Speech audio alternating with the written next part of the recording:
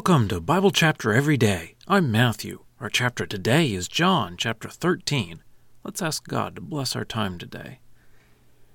Heavenly Father, we love you. We love Jesus. We pray that as we read this chapter, we would understand and we would learn to love each other as you love us. We pray this through Jesus. Amen. John, chapter 13.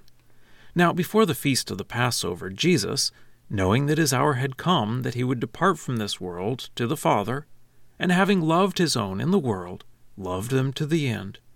And as a dinner was taking place, when the devil had already put into the heart of Judas, son of Simon Iscariot, that he should betray him, because he knew that the Father had given him all things into his hands, and that he had come forth from God, and was going away to God, he got up from the dinner, and took off his outer clothing, and taking a towel tied it around himself. Then he poured water into the washbasin, and began to wash the feet of the disciples, and to wipe them dry with the towel which he had tied around himself. Then he came to Simon Peter. He said to him, "Lord, are you going to wash my feet?" Jesus answered and said to him, "What I am doing you do not understand now, but you will understand after these things." Peter said to him, "You will never wash my feet forever." Jesus replied to him, "Unless I wash you, you do not have a share with me." Simon Peter said to him, "Lord, not my feet only, but also my hands and my head." Jesus said to him, "The one who is bathed only needs to wash his feet, but is completely clean, and you are clean, but not all of you." For he knew the one who would betray him.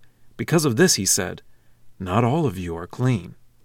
Now, when he had washed their feet, and taken his outer clothing, and reclined at table again, he said to them, "Do you understand what I have done for you? You call me teacher and Lord, and you speak correctly, for I am. If then I, your teacher and Lord, wash your feet, you also ought to wash one another's feet. For I have given you an example, that just as I have done for you, you also do. Truly, truly, I say to you, a slave is not greater than his master, nor a messenger greater than the one who sent him. If you understand these things, you are blessed if you do them. I am not speaking about all of you. I know whom I have chosen, but in order that the scripture would be fulfilled, the one who eats my bread has lifted up his heel against me.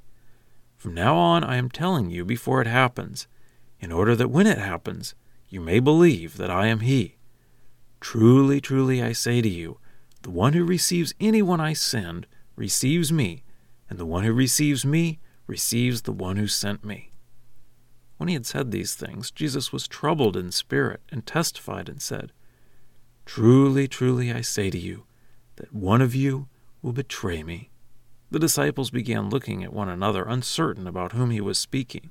One of his disciples, the one whom Jesus loved, was reclining close beside Jesus.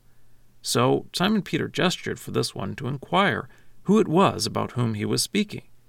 He leaned back, accordingly, against Jesus' chest and said to him, "Lord, who is it?" Jesus replied, "It is he to whom I dip the piece of bread and give it to him." Then after dipping the piece of bread, he gave it to Judas, son of Simon Iscariot. And after the piece of bread, then Satan entered into him. Then Jesus said to him, "What you are doing, do quickly." Now, no one of those reclining at table knew for what reason he said this to him. For some were thinking because Judas had the money box, Jesus was telling him, "Purchase what we need for the feast," or that he should give something to the poor. So after he had taken the piece of bread, he went out immediately, and it was night. Then, when he had gone out, Jesus said, "Now the Son of Man is glorified, and God is glorified in him. If God is glorified in him, God will also glorify him in himself, and will glorify him immediately. Children, yet a little time I am with you. You will seek me, and just as I said to the Jews, where I am going you cannot come, now I say also to you. A new commandment I give to you, that you love one another. Just as I have loved you, that you also love one another. By this everyone will know that you are my disciples, if you have love for one another." Simon Peter said to him, "Lord, where are you going?" Jesus replied, "Where I am going you cannot follow me now, but you will follow later." Peter said to him, "Lord, why am I not able to follow you now? I will lay down my life for you." Jesus replied, "Will you lay down your life for me? Truly I say to you, the rooster will not crow until you have denied me 3 times. Well, that's the reading. Let's dig in. John sets the scene saying that Jesus knew what was coming for him, and that Jesus loved his disciples. So Jesus washes the feet of his disciples. This is the work that a slave would do. It bothered Peter, because Peter knew that Jesus was great. So why was Jesus humbling himself like this? Well, Jesus makes that point, that if he is willing to do the most menial task of a servant, then his followers should be willing to do that too. Washing is also symbolic, and Jesus speaks of that in his reply to Peter. He says, "Not all of you are clean," referring to Judas, who was planning to betray him. Being clean, symbolically, is being free from sin.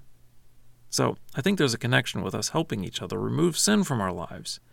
If I see you sinning, I shouldn't just leave you in that, but I should want to lovingly help you get rid of that sin. Jesus explains that one of them is going to betray him. He says this so that when it happens, you may believe that I am he. There is the unnamed disciple, just called the one whom Jesus loved, who asks Jesus who was going to betray him. Jesus does show him that it will be Judas. The one whom Jesus loved is probably the author, John. But what a great way to describe himself, the one whom Jesus loved. Judas leaves to fetch the guard to arrest Jesus. John adds that it was night, gives us the thought of Judas leaving the light of Jesus and going into the darkness. Jesus speaks about how he will be glorified. He will be glorified through the cross, the most shameful death. Jesus says he is leaving them a new commandment, to love one another. That wasn't a new commandment. The law of Moses said, love your neighbor like yourself. On the other hand, Jesus showed the love in dying for us. So he made it new and real in a way like never before. Peter says that he's willing to die for Jesus, but Jesus explains that Peter will deny Jesus 3 times that night. And now for a deeper dive. Jesus explains the foot washing in verse 14. If I then, your Lord and teacher, wash your feet, you also ought to wash one another's feet. For I have given you an example, that just as I have done for you, you also do. Truly, truly, I say to you, a slave is not greater than his master, nor a messenger greater than the one who sent him. If you understand these things, you are blessed if you do them. So, does that mean that we need to have regular foot washing ceremonies? Some churches do. What did Jesus intend? One angle to consider is if this is found anywhere else in the Bible. This is the only passage I know of where we could get the teaching that we need to wash one another's feet. If we only get a teaching or practice from a single passage in the Bible, we should be very wary of that idea. I'm not saying it would be wrong to have a foot washing ceremony. However, we could have a foot washing ceremony and completely miss what Jesus is trying to teach. In those days, they typically wore open-toed sandals. They walked everywhere on unpaved roads, so their feet would get very dirty. They would need washing. It was a low, humble job, and Jesus did it. We typically drive around in cars on paved roads and wear shoes and socks that cover our feet so they don't get too dirty. There isn't the need for that job most of the time. But if there's any job that we think is beneath us, anything where we say, I draw the line at doing that, then maybe that is the foot washing we need to be doing. If it is motivated by love. Because when love sees a need, love wants to provide for that need, even if it is a humble task. Scripture quotations are from the Lexham English Bible, copyright 2012, Logos Bible Software. Lexham is a registered trademark of Logos Bible Software.